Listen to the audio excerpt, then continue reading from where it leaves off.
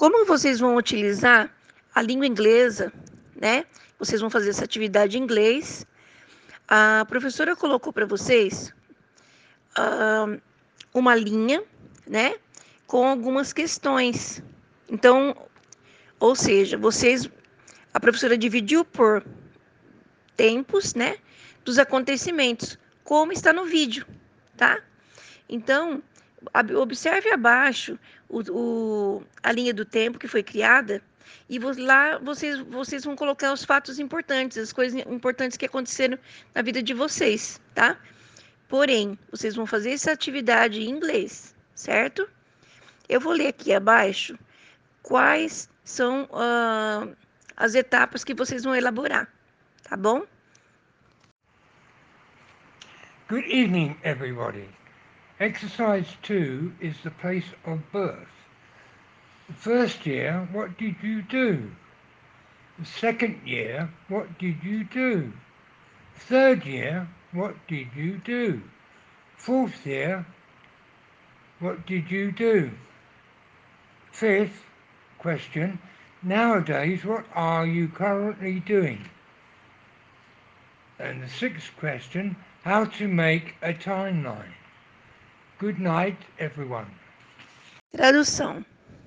Lugar onde você nasceu e a data que você nasceu, o ano que aconteceu, no caso, você vai colocar um evento, alguma coisa. Depois disso, depois da data que você nasceu, o ano que aconteceu, algo que você fez, tá? O ano que você nasceu, tá? Depois você vai colocar mais acontecimentos sobre sua vida, fatos importantes, o que você fez. Repete novamente o que você fez. Você vai colocar aí uns 2, 3 episódios do que aconteceu na sua vida, certo? Depois você vai colocar, hoje em dia, você vai terminar com isto, tá? Hoje em dia, o que você está fazendo atualmente, certo?